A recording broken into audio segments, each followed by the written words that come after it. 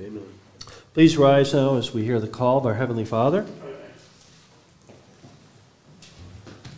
The call this morning comes from Psalm 100. Make a joyful shout to the Lord, all you lands. Serve the Lord with gladness. Come before his presence with singing. Know that the Lord, he is God. It is he who has made us, and not we ourselves. We are his people and the sheep of his pasture. Enter into his gates with thanksgiving and into his courts with praise. Be thankful to him and bless his name.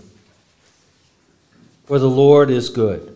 His mercy is everlasting, and his truth endures to all generations. Grace to you and peace from God our Father and our Lord Jesus Christ. All right, we've been called to make a joyful noise unto the Lord, to sing his praises. So we will begin with 570, Praise God from whom all blessings flow, which we already know. And then we'll be singing that hymn, Psalm 100, 100A.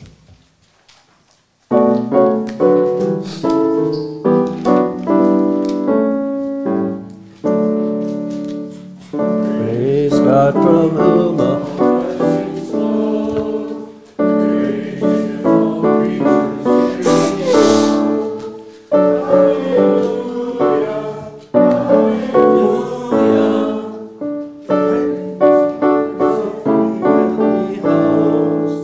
Praise Father, Son, and Holy Ghost.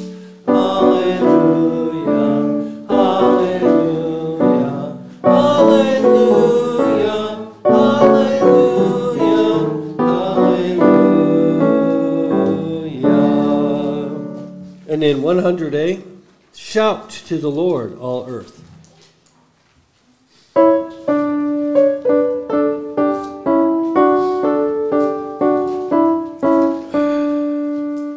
Shout to the Lord, all earth, and make a joyful noise.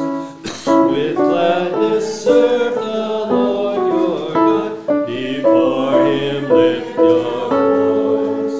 Now know the Lord is God. He made us, we are his people and his sheep who safely in his pasture gaze. Enter his gates with thanks and fill his courts with praise. Give thanks to him and bless his name. To God your voices raise, because the Lord is good. Its steadfast love endures from age to age forevermore. His faithfulness is sure. Amen. Let's pray. Father in heaven, we thank you, Lord, for your faithfulness. It is sure. The reason why we were able to rise this morning to travel here, to be in this place, all things work according to your will, according to your providence. We thank you for your faithfulness in providing for us all things necessary for life and godliness. We thank you, Lord, that you are the one who heals us, and we ask for healing for those who are sick, those who could not be here because of flu bugs or whatever. We ask, O Lord, for your blessing upon our time in your word as we hear you speak to us from heaven through your Spirit, and as we respond in prayer and praise and hearing and doing what you would desire of us. And so we have come gathered in the name of Jesus Christ, our Lord and Savior, and we worship him, Father, Son, and Holy Spirit. We worship you. We pray, O Lord, that you would receive our worship, receive our prayers and praise. We pray this in Jesus' name. Amen. Please be seated. This morning we have opportunity again to get right with God. Would be another way of saying it. Bible says sin separates us from God. Have you sinned in the past 24 hours? What do you think? Once? Twice? How about this? James Kennedy says we have 10,000 thoughts a day. Out of the heart, out of the thoughts of the heart, proceed evil thoughts, murder, adultery, theft. How many sins have you committed today in the past 24 hours? Many. So what do we do here? We want to get right with God. We want that wall to come down. The wall, who brings the wall down? Jesus Christ through his death on the cross. But we are called to confess our sin. And so this morning, reading from Galatians, let's examine our hearts, examine ourselves as we consider his word. I'll read the light type, if you could read the dark type. For as many as are of the works of the law are under the curse. For it is written, Cursed is everyone who does not continue in all things which are written in the book of the law to do them. Is justified by the law in the sight of God is evident, for the just shall live by faith. Yet the law is not of faith, but the man who does them shall live by them. Christ has redeemed us from the curse of the law, having become a curse for us. For it is written, Cursed is everyone who hangs on a tree. Let us pray. Father in heaven, we understand our need for your grace. The grace accomplished and applied. Accomplished by our Lord Jesus Christ and applied by the Holy Spirit. But yet we do have to acknowledge it is our contribution. It is our sin that nailed him to the cross. It is our judgment, our guilt that was placed upon him. It is through his stripes that we are healed. And so we know that we all, like sheep, have gone astray. We have turned everyone to his own way, which is another way of describing sin. And you, Lord, have laid upon him the iniquity of us all. Lord Jesus, we do confess our offenses against the triune God, Father, Son, Holy Spirit. Yes, we've broken the law. We've not kept it. We've not kept the law. We've not done that which is right in your sight. We've lived for ourselves. We've served ourselves. We are guilty of will worship, worshiping our wills. We do acknowledge these things. We know that they're not only a violation of the law, but also a personal offense. You've called us to love you with all our heart, mind, soul, and strength, and we fail to do that. You've called us to love our neighbor as ourselves, or even better yet, as Christ loved us. We failed there as well.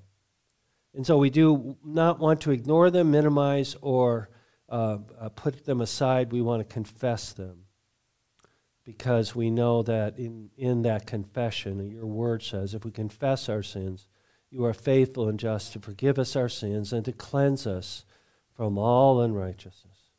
And so we need that cleansing. We need that righteousness of Christ, that glorious robe of the righteousness of Christ imputed to us and received by faith alone, so that we may be able to sit or stand in your presence. And when you see us, Father, you see Jesus. We pray this in Jesus' name. Amen. All right. If you will take that little half sheet that's in the bulletin and turn to My Only Comfort. The hymn is St. Petersburg. It's probably... Okay, whatever. Solid Rock. You're right. So ignore the St. Petersburg up there, but like you know. Anyways, let's go ahead and stand and sing. This is Heidelberg Catechism, question number 1, the summary of the Catechism. Let's stand and sing.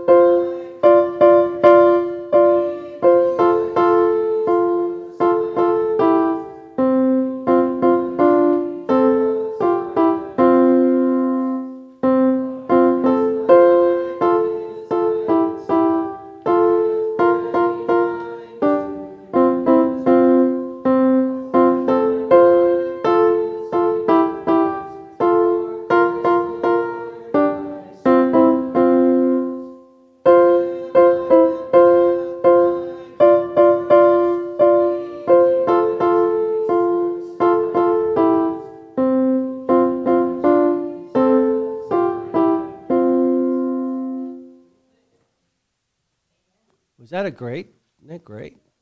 There's a lot there, and you get to take it home with you. All right, please be seated. All right. We have opportunity also today to confess our faith. Every Sunday, we have an opportunity to confess the triune God before the world. So turn with me to page 852 in that Psalter hymnal, the Nicene Creed. It's been around for 1,700 years. Summary of what we believe the Bible to teach concerning the triune God. And in one sense, it is the gospel. So what do you believe?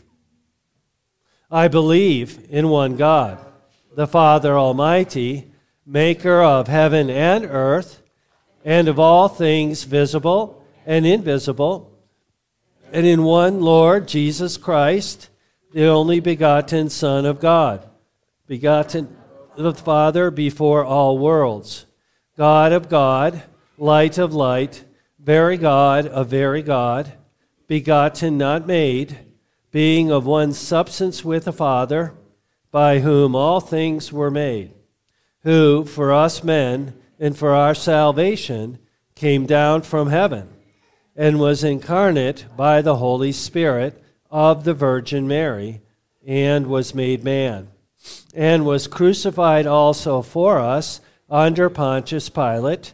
He suffered and was buried, and the third day he rose again, according to the Scriptures, and ascended into heaven, and sits on the right hand of the Father, and he shall come again with glory to judge the living and the dead, whose kingdom shall have no end.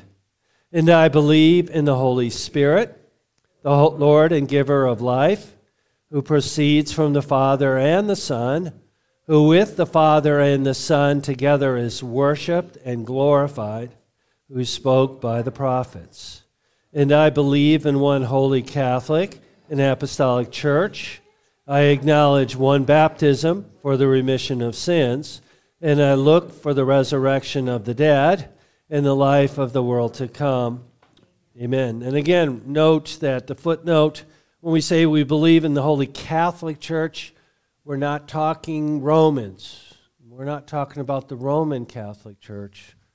We're talking about the universal body of Christ, from Adam to the second coming of Christ. So sometimes people get confused on that. A lot of these things that are stated here are to correct errors that were being taught at the time. This is a summary of a positive declaration. Also this morning you have on the other side of that half sheet the canons of Dort. We are working through the three forms of unity. This year we're working on the canons of Dort. We're focusing today on the fifth head of doctrine, the perseverance of the saints, or like I'd rather call it the perseverance of God for the saints. So Articles 11 and 12. I'll read Article 11 if you'll read 12. The Scripture, moreover, testifies that believers in this life have to struggle with various carnal doubts, and that under grievous temptations they do not always feel this full assurance of faith and certainty of persevering. But God, who is the Father of all consolation, does not suffer them to be tempted above that they are able, but will, with the temptation, make also the way of escape, that they may be able to endure it. And by the Holy Spirit, again, inspires them with a conformable assurance of persevering. This certainty, perseverance, however, is so far from exciting in believers a spirit of pride or of rendering them carnally secure, that on the contrary, it is the real source of humility, filial reverence, true piety, patience in every tribulation, fervent prayers, constancy in suffering and in confessing the truth, and of solid rejoicing in God, so that the consideration of this benefit should serve as an incentive to the serious and constant practice of gratitude and good works, as appears from the testimonies of Scripture and the example of the saints. So we are focusing on the perseverance of God for His beloved people, those whom He set apart. In review, Article 9, the statement was that assurance in this life is attainable. Article 10, assurance is based upon God's promises recorded in the Bible, the testimony of the Holy Spirit working in us, and a serious and holy desire to preserve a good conscience and to perform good works. So there's an objective aspect, and that is God's Word. Number 2, there is the work of the Spirit. And then number 3, there's a desire in my heart, in your heart, to follow Jesus, to persevere in the faith. What we have now in Article 11 is a reality check. We do not always feel full assurance. We have doubts. We have grievous temptations. What do you do when you're starting to question your own salvation or your faith? As one artist says, my faith is like shifting sand. If I'm saved by faith, justified by faith, and my faith is like sand, then what is the basis of my comfort? Notice what they quote Paul in 1 Corinthians. But God, who is the Father of all comforts, all consolation, who does not suffer them to be tempted above what they are able, but with the temptation makes also a way of escape, that they may also be able to endure it. Isn't that a comfort? God's in control. We believe in the sovereignty of God. Does that mean in my life? Yes, God is sovereign in my life. And so there is comfort in knowing that God will not let us. He's begun a good work, won't fail it, won't quit. He is faithful. Article 12 is a refutation of the charge by those that brought the complaint to the synod at Dort concerning what would happen if we believe in the perseverance of the saint. Their charge is, well, it leads to pride. Oh, I'm better than you are. I'm persevering. The other charge is, if you notice, if you turn what it says, it is fleshly security.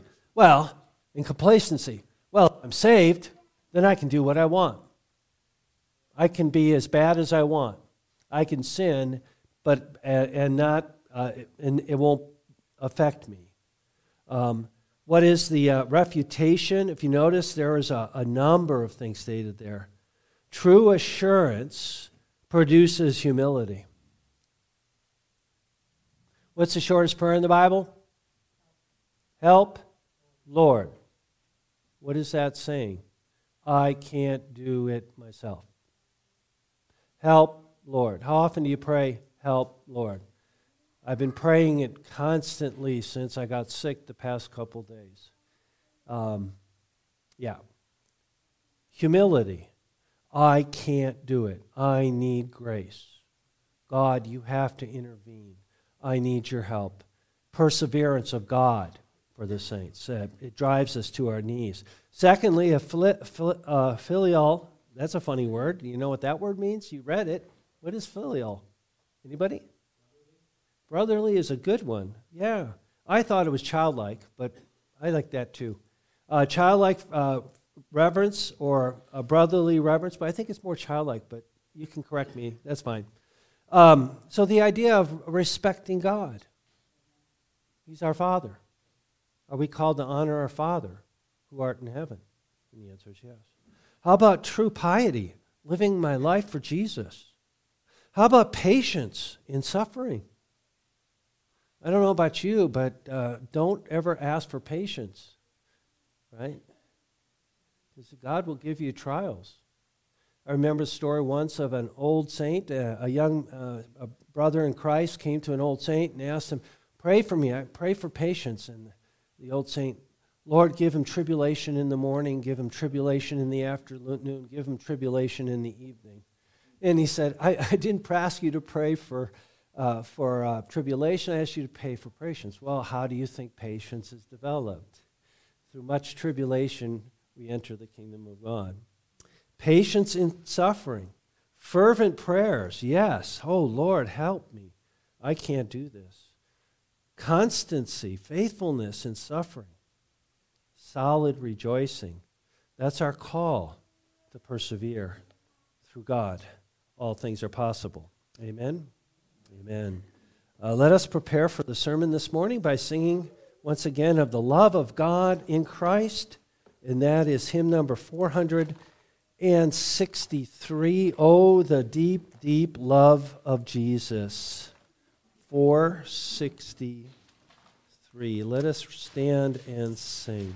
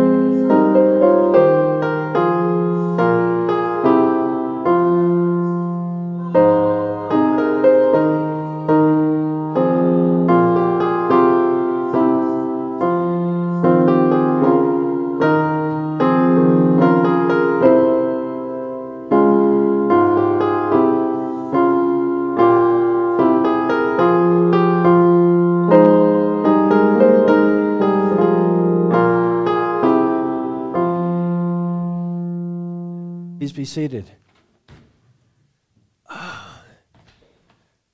Sorry about that, but thank you. Thank you, Brandon. Yeah. Oh, that's better. All right.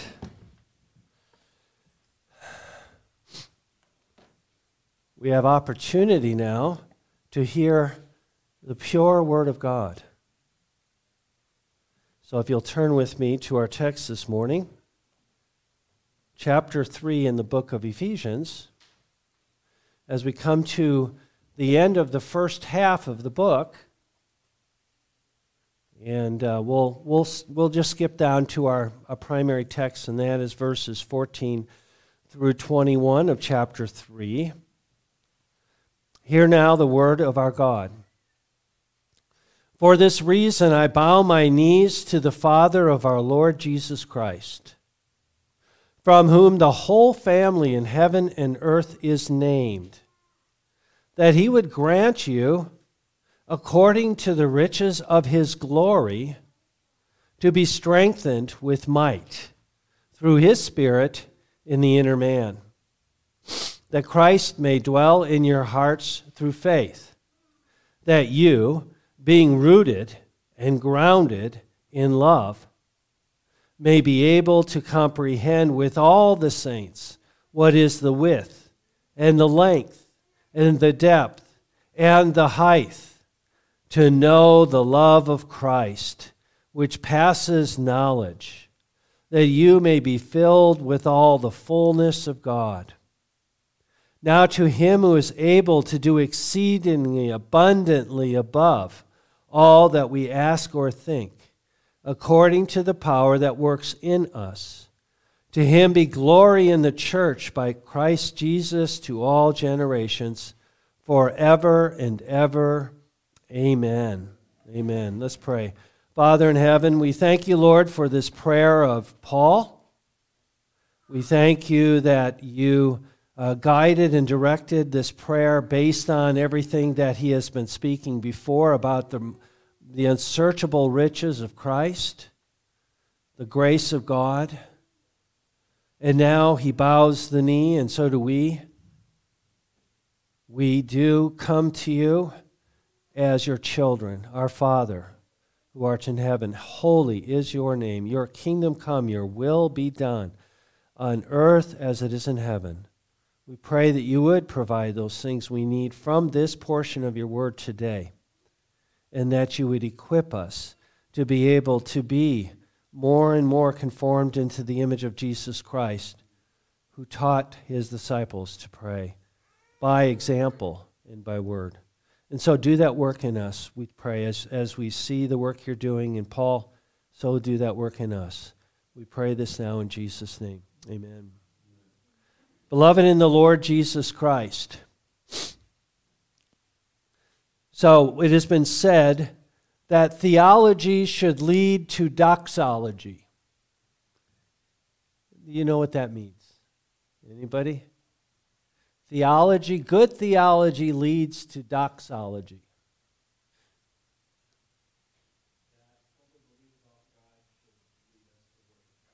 Very good. Worship, prayer and worship.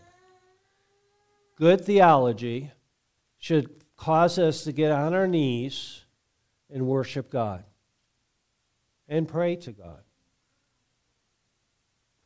What we've been seeing in our text throughout chapters 1, 2, and 3 has been great theology, right? So consider chapter 1, the blessings of redemption in Christ. That blessing goes all the way back to eternity. Again, chapter 1, verse 3. Blessed be the God and Father of our Lord Jesus Christ, who has blessed us with every spiritual blessing in the heavenly places in Christ. Can those blessings be taken away if they're in heaven? No, they're in heaven. Just as he chose us in Christ, in him, before the foundations of the world, that we should be holy and without blame before him. In love, having predestined us to adoption as sons by Jesus Christ himself. He begins to describe the riches, the unsearchable riches of Christ there. Election, predestination, adoption, redemption, assurance, forgiveness of sins, inheritance, the Holy Spirit as our guarantee. What does it do to him? What does it do to Paul in chapter 1? It leads him to pray. He gets on his knees and he prays based on the truths that he is expounding. And he prays for further enlightenment, that we would understand it more fully, that we might glorify Christ. Then in chapter 2, he takes a backward look at our state, our total depravity in Adam. We were dead in trespasses and sins. And yet, God, who is rich in his mercy because of his great love with which he loved us, even when we were dead in trespasses, he made us alive together with Christ. By grace you've been saved, and raised us up together and made us to sit together in the heavenly places in Christ Jesus. So where are you right now in Christ? Paul says we're in heaven. The blessings are in heaven. Christ is there, and we're in Christ. We are seated positionally in heaven right now. The riches of Christ. And then he goes on to talk about reconciliation in verse 11.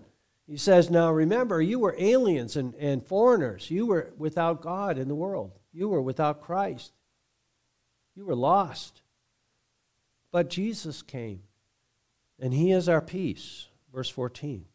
For he himself is our peace, who has made both one and broken down the middle wall of separation.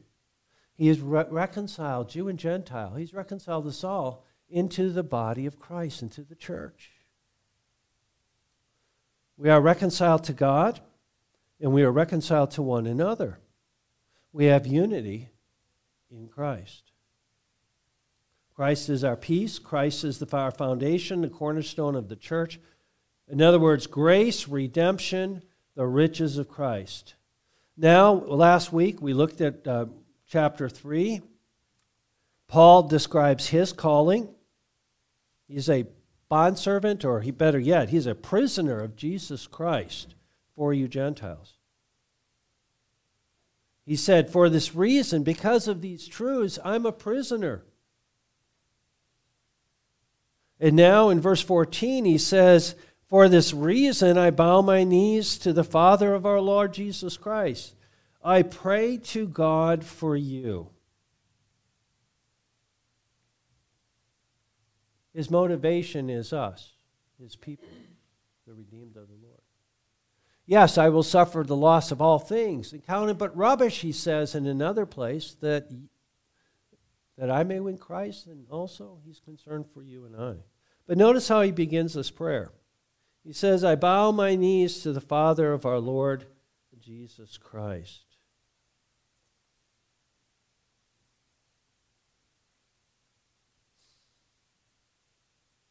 And that first point there in the bulletin, what is it? There's three looks. There's the upward look, there's the inward look, and there's the outward look. To whom do you pray? So who do you pray to? Well, Paul prays to the Father. He's following Jesus' prayer that he taught his disciples, is he not? Our Father, who art in heaven, hallowed be thy name.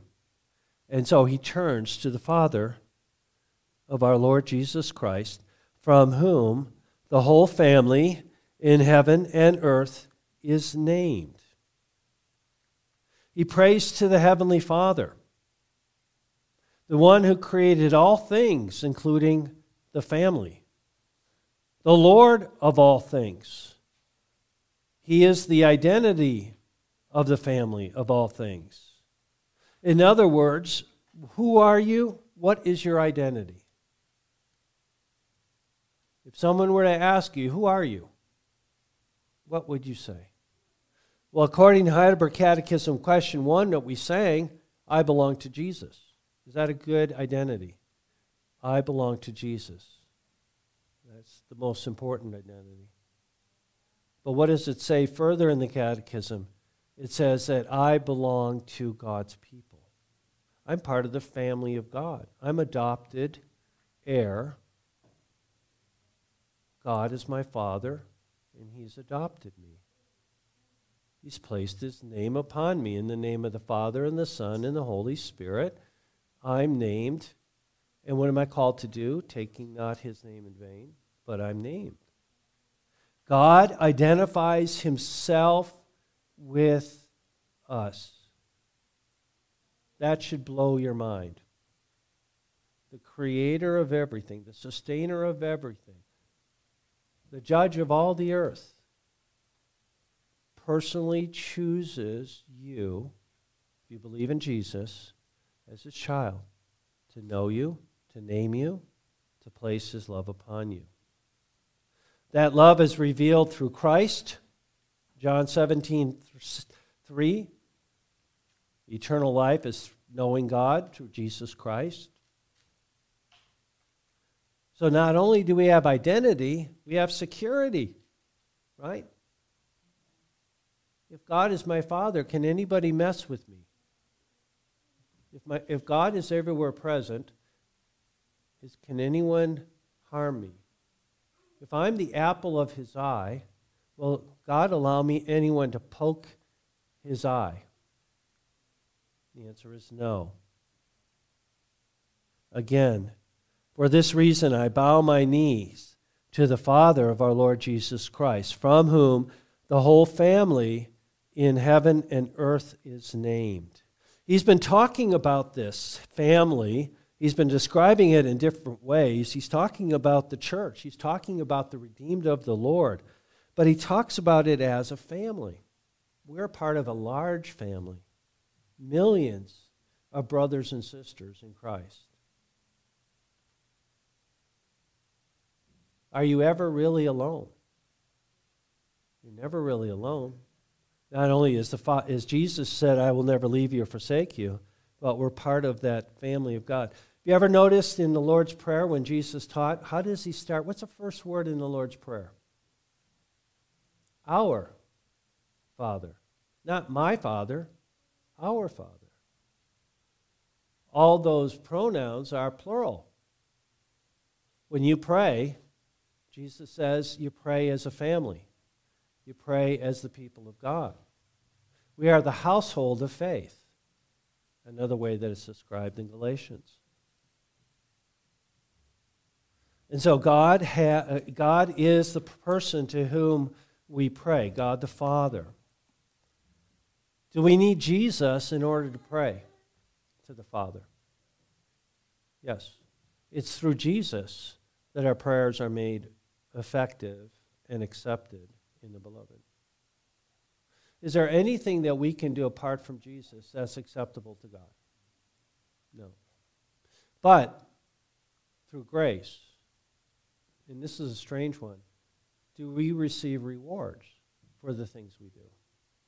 The answer is yes. But it's not of merit, but it's of grace. Who gets the glory? God does. Isn't that what we're all about here? Why are you here? Why did you come to church today? Is it because you had needs to be met? Or is it because God is here in a special way and that you have gathered in his presence to worship and serve him? Isn't that why we're here on earth? To glorify him, as it says at the very end. To him be glory in the church by Christ Jesus to all generations forever and ever. Amen. For thine is the kingdom and the power and the glory forever and ever. Amen. You hear that echo? I'm already jumping ahead. Second point. What do we ask for? In the Lord's Prayer, give us this day our daily bread. Paul doesn't really focus on that, but he does focus on our need.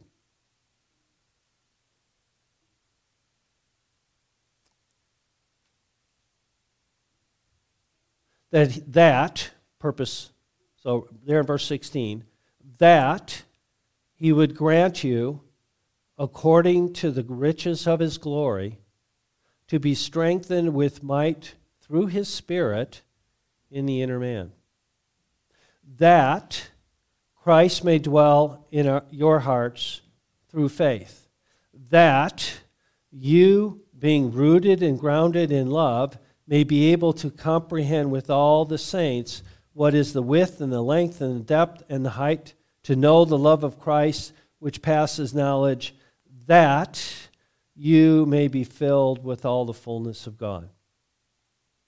That's what he's asking for you and me.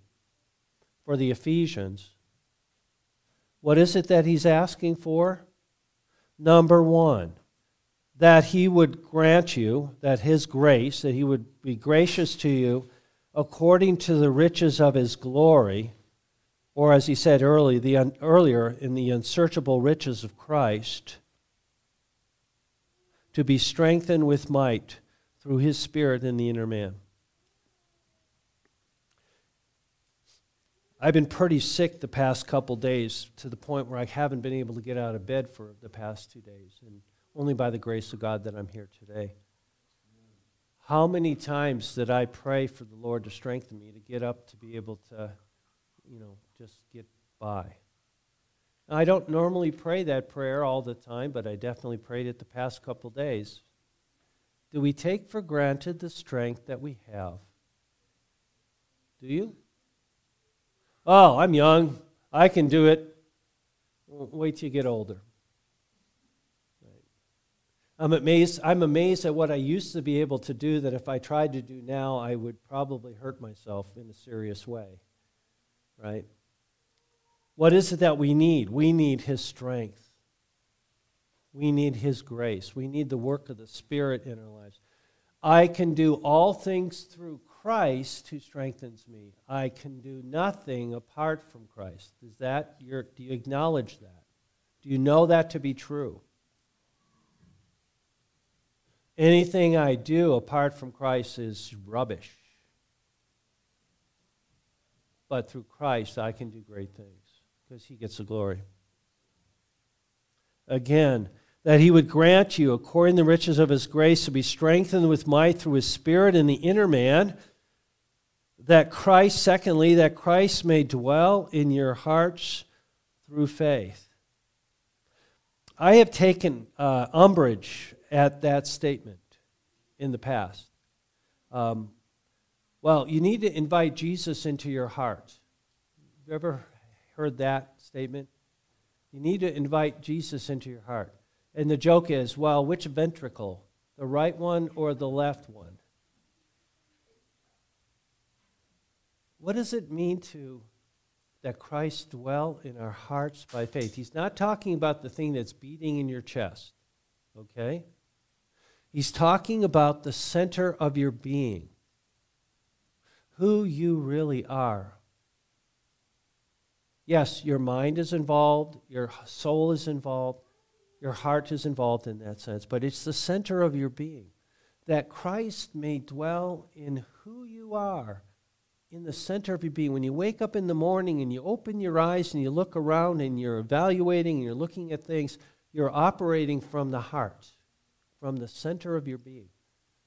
What Paul prays for you is that Christ may dwell in your heart through faith. Is that a precious thing? For Jesus to dwell and be in control of your heart?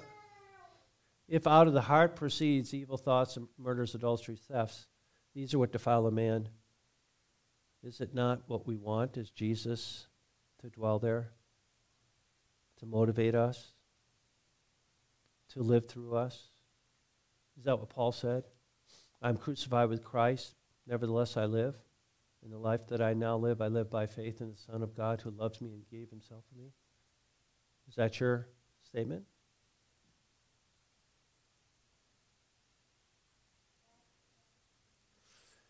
Being rooted and grounded in love, may be able to comprehend with all the saints what is the width and the length and the depth and the height. Is there anything he forgot? The width and the length and the breadth and the height? Is he trying to say, is he using that you may comprehend all that God, the love of God in Christ with all the saints? That's his prayer. Is that your prayer for yourself? Lord, I want to comprehend your love. And here's the thing that I'm going to drive at, is that do you pray for that for your children? For those of you that have children. Do you pray for that with your brothers and sisters? Do you pray for your brothers and sisters, little ones?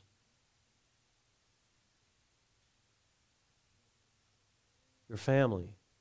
How about the other brothers and sisters in the family here? Do we pray this prayer? that Christ may dwell in your hearts by faith, that you being rooted and grounded in love. Isn't that a beautiful thing? That you, the plant, is rooted and grounded in the love of Christ, from where you get the nutrients. You draw life from Christ. To know the love of Christ which passes knowledge. Is that again the unsearchable riches of Christ? Is that another way of saying the same thing? I think so. Again, that you may be filled with all the fullness of God. I have no idea what that means. To be honest with you, I can't get my head around that one. Maybe you can help me out with that. That you may be filled with all the fullness of God. Everything that God has is yours in Christ. And you belong to God, Paul says.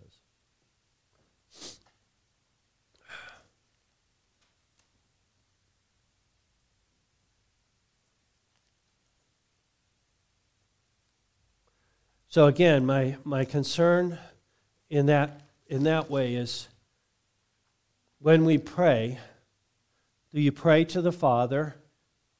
When you ask for, give us this day our daily bread, does it concern your relationship with Christ, with the Father, with the Son?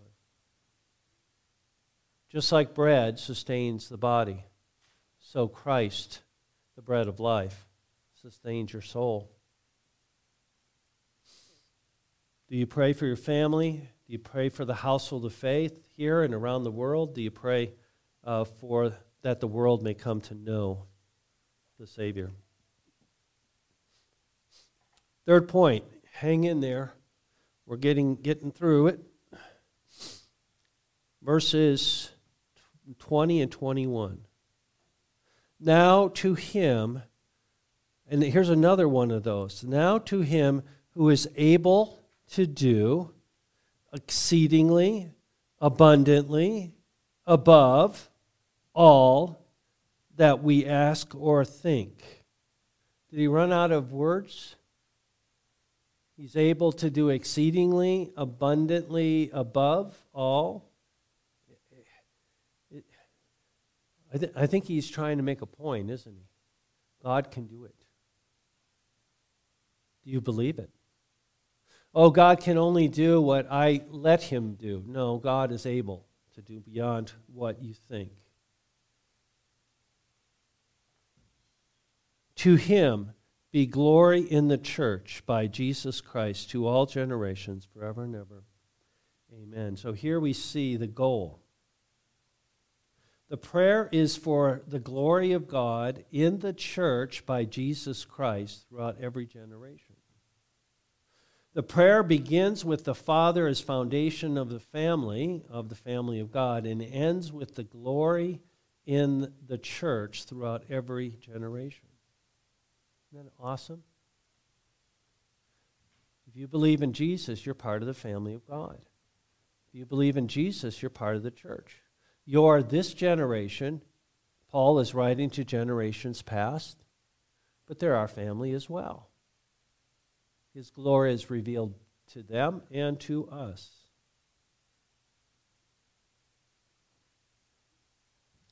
Do you find your identity, your provision, and your glory in God? That's a good question. The first part is identity. The second part is provision. The third is glory. The goal of all things is the glory of God. So here we see the effect, the impact of the riches, the unsearchable riches of Christ in the life of Paul. My prayer for you is that you take this and you start praying this prayer.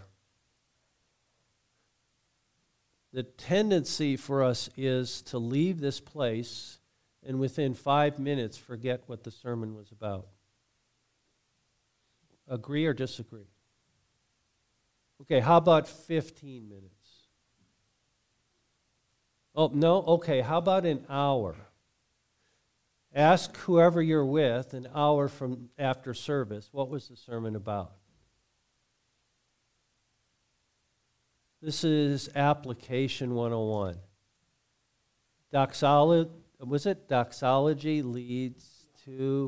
Theology leads to doxology. My kids used to say the duck song, the doxology at the end of the service. The doxology, prayer and praise, is the fruit or the response to the grace of God. Amen? Amen. Father in heaven, we do come to you, and we thank you, Lord, for your grace. We thank you, Lord, for the revelation of your grace through the Apostle Paul here in this letter.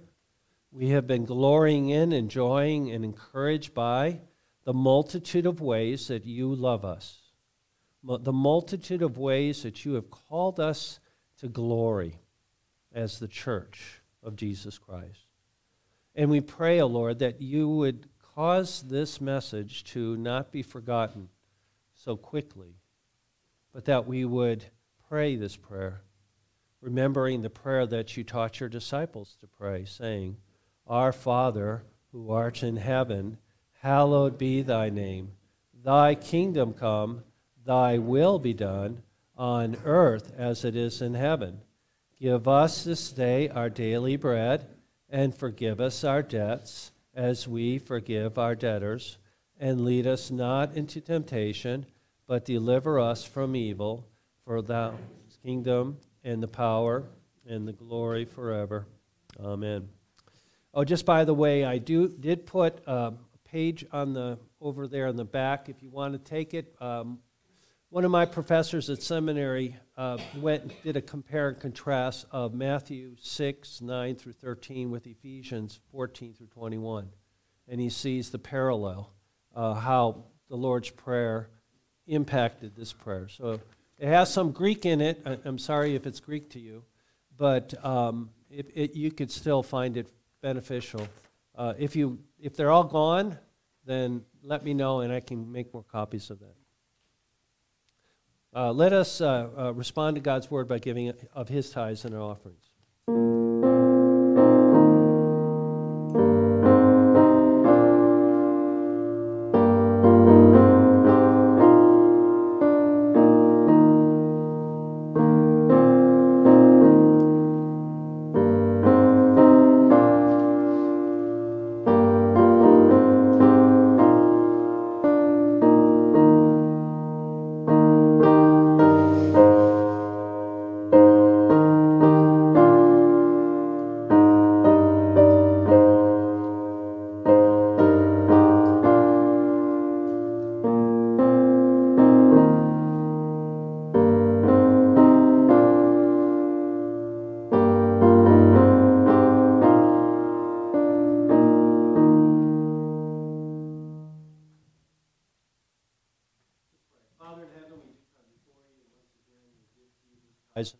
The works of our hands, again acknowledging that all things come from you.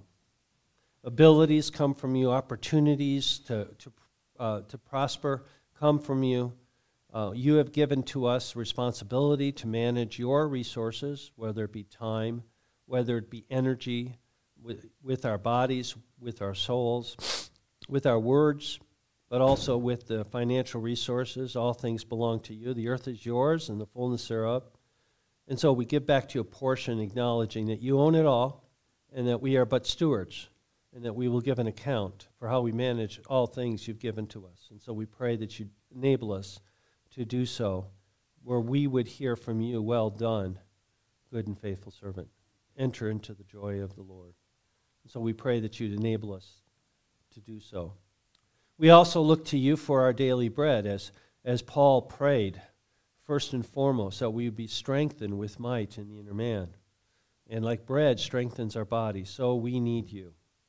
And so we do look to you for daily provision, for healing, for strength, for encouragement when we're down, when we're frustrated with coworkers or bosses or customers or siblings or spouses or family.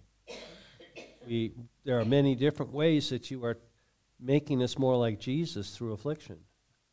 And so we pray that you would grant unto us the ability to look above and to look to you, fixing our eyes upon Jesus, the author and finisher of our faith, who for the joy that was set before him endured the cross, despising the shame, and is set down at the right hand of God. Consider him. Lord, help us to consider you, Jesus, in what you went through for us and what you're doing for us. And so we do look to you for our daily bread, our daily needs. We pray for restoration of relationships, reconciliation, and also we pray, O Lord, for victory over the temptations that we daily face and the evil that is all about us. We think of what's happening in Israel and in Gaza. We think about what's happening in Ukraine and in Russia.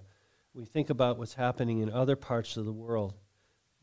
We think of those in Africa that name the name of Christ that are being persecuted and even killed.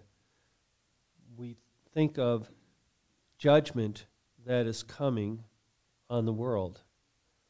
O Lord, in judgment, remember mercy. We ask, O Lord, that you would bring peace to the Middle East. We pray, O Lord, that you would bring peace in Ukraine. We pray, O Lord, that you would bring peace in our country as we are an agitated society. There is war, maybe not physical war, but there are verbal wars that are going on all around us. O Lord, you are the Prince of Peace. Bring peace, we pray, through the gospel, through the person and work of Jesus Christ. We pray, O Lord, for those who are not here today because of travel. We ask, Lord, for your mercy to them and traveling mercies. We pray for Skip and Darlene as they get ready to travel to Arizona for the winter.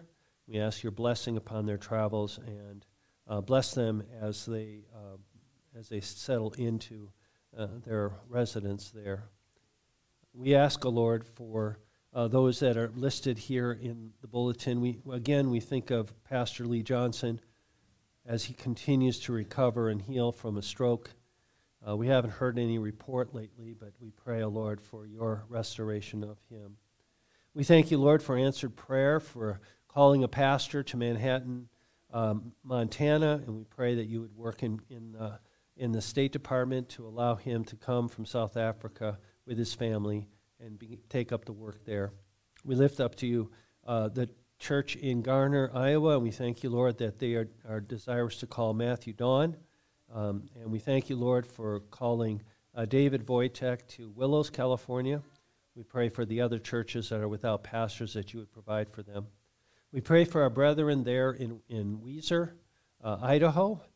We thank you, Lord, for the 3 families that are joining our church.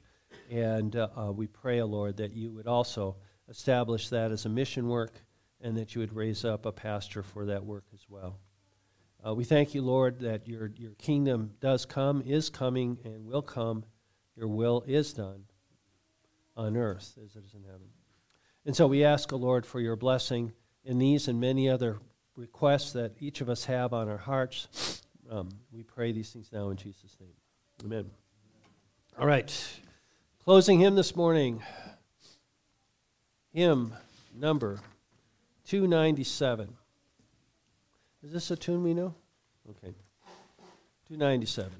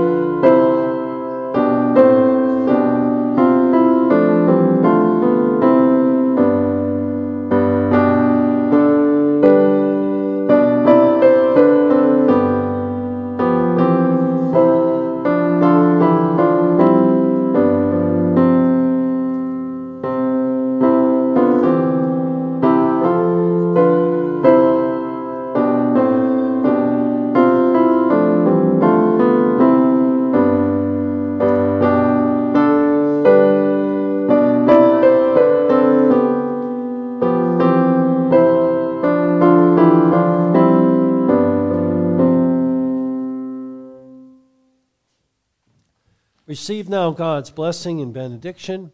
The Lord bless you and keep you. The Lord cause his face to shine upon you and be gracious unto you. The Lord lift up his countenance upon you and give you his shalom. In the name of the Father, the Son, and the Holy Spirit. Amen.